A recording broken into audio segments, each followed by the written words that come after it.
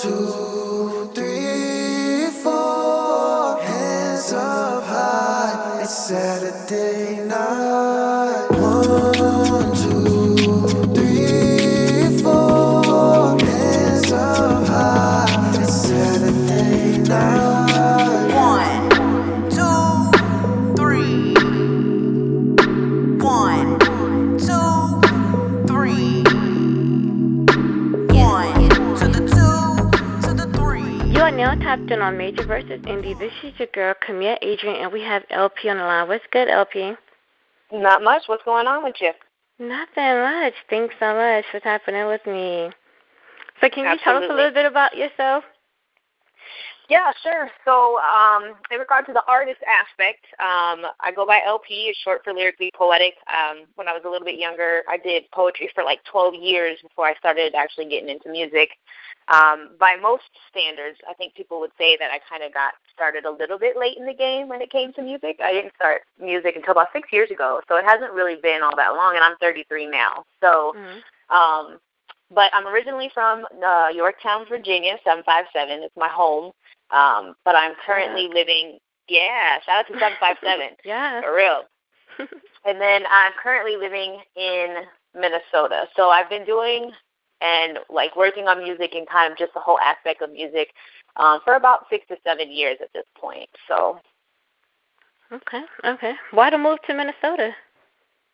Work. That was the only reason I would ever come here.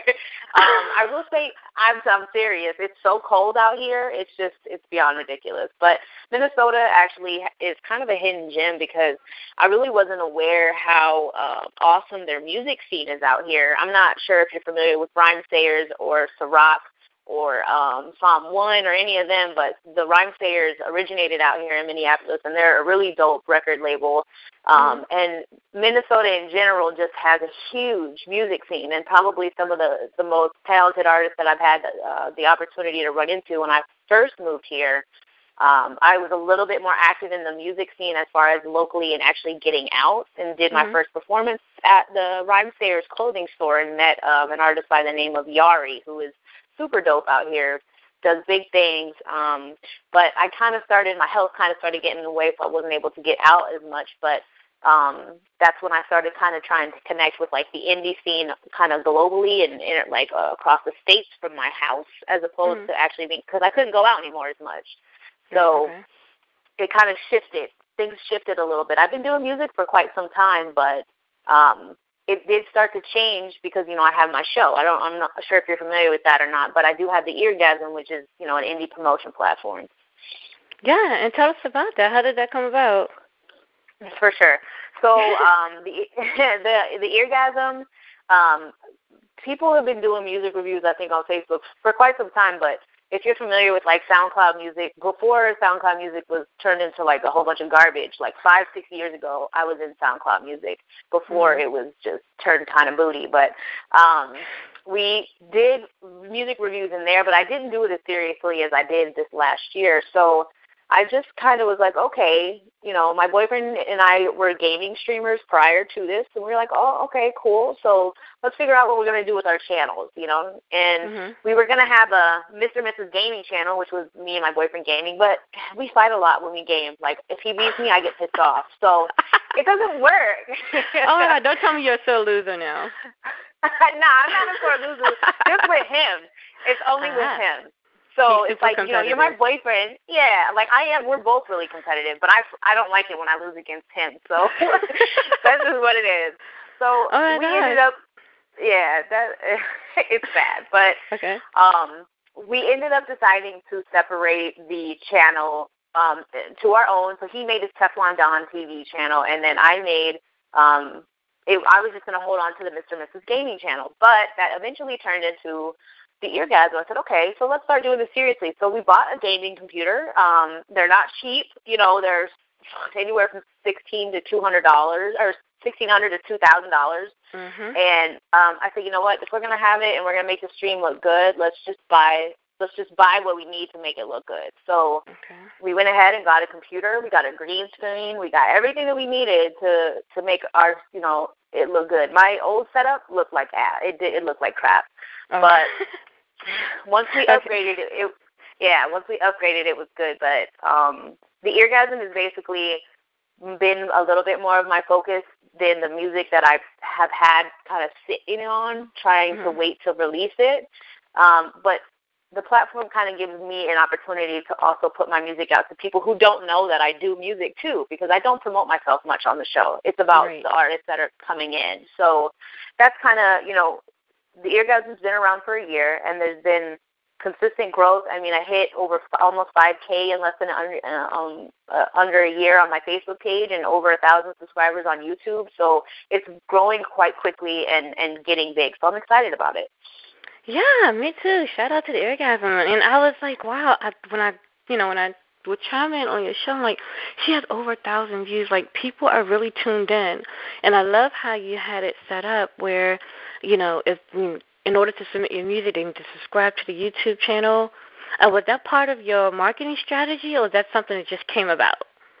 Well, in regards to the request, you have to think about it. I'm doing a free favor for them. I'm getting their music out not only on Facebook but also on YouTube, on Mixer, on Periscope, on Twitch, and these are streaming simultaneously. So people all over the world that never heard their music before is getting an opportunity to hear their music. So at the very least, I say, hey, subscribe to the channel, not only just to help me out for support-wise, but you're going to catch all the highlight videos that I edit, and you might be in one. And then you can send your friend there, or you can share the link, So realistically, it just is a full-blown circle of beneficial for everybody. Absolutely. And you'll be surprised, though, when, some artists, they still don't want to support, even the least amount of support, and, no matter how much you try to help them. So, yeah. Yeah, and those they're a little self-entitled. They just need to humble themselves just a little bit.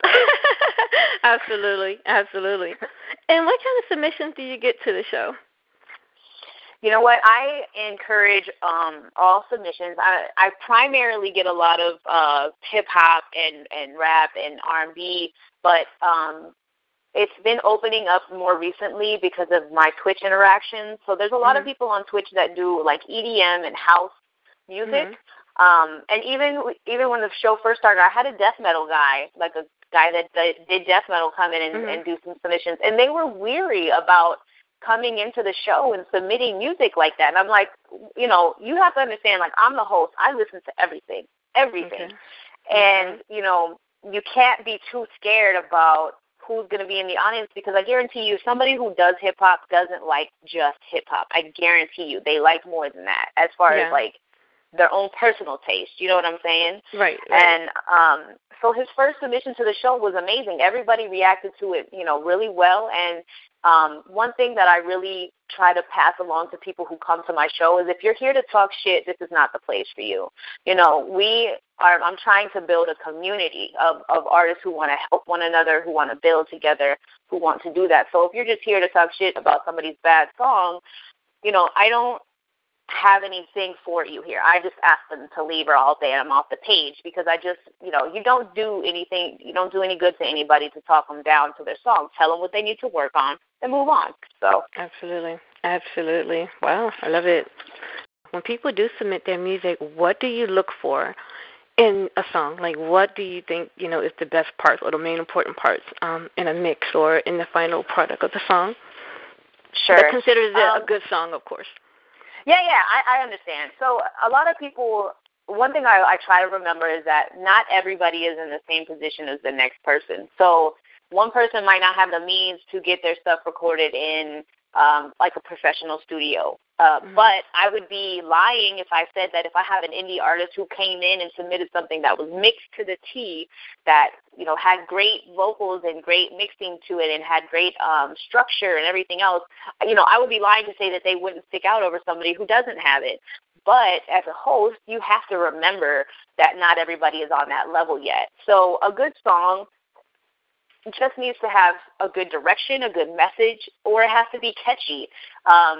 sometimes you're going to get a catchy track that might sound like crap. And the best advice that I can give them is, hey, you need to go get this mixed. You know what I mean? Right. That's the best, that's the best advice I can give them, because realistically they might have a hit on their hands, but it's not going to be a hit until they go and get it mixed and mastered correctly. It has to sound good, or even the majors are not going to listen to it. You know what I mean? They're not even going to give you the time of day if you don't have a good mix. So for me, when I get a good song, and I'm a hip-hop artist, I was born in the 80s, I grew up in the 90s, so music was a whole different thing back then. It was a lot about, putting a message out there and having music that makes you reminisce or bring a feeling. And nowadays, it's a little different. It's shifted. Yeah. And so what I think is a good song might be different to what somebody nowadays thinks is a good song, but I'm not biased. I try not to be biased because I know times change. And, I used to be one of them old hip-hop heads that was like, nah, these trap dudes need to get out of here. You know what I mean? But I have to. Okay. But I'm not like that anymore. I can't be. You know what I mean? Music is subjective. So it's just one of those things where I can find something that I like. Like, I'll admit, I like Lil Nas X music. It took me a little while to get used to it, but I like him because if people actually listen to his album, you hear more than just hip-hop elements in it. He's got rock. You know what I'm saying? He's got country. He's got a lot of stuff in there. So you just have to be open-minded. Absolutely, absolutely. Talking about all this artistry, tell us a little bit more about you as an artist and your latest project. Sure. So I know you just dropped a project, right? I just dropped a single. Yeah, I dropped a single, and it's called Saturday Night. And even in that title, you should kind of already get a feel for what that track is about. Any kid or any teen or any college student, even adults, when Saturday night hits, it's just one of those, it's the weekend, I wanna go out, I wanna chill, I wanna have a good time, type deal. But Saturday night is also a little deeper than that, and I'm trying not to talk too much into it, but the cover art, if you've seen the cover art, if you haven't, basically it's kind of an 80s, 90s themed color, and it's, me and everybody that produced. So I have the producer, myself, and the two lyricists and singers that were on the track. We got painted, or we got drawn in kind of an anime-style characters and in cartoon form, and we're leaning against an old-school car in front of a bright background sky in front of a roller rink. When I was younger, roller rinks were the ish. That's what I did every weekend. Yes. And, and some people can relate to that.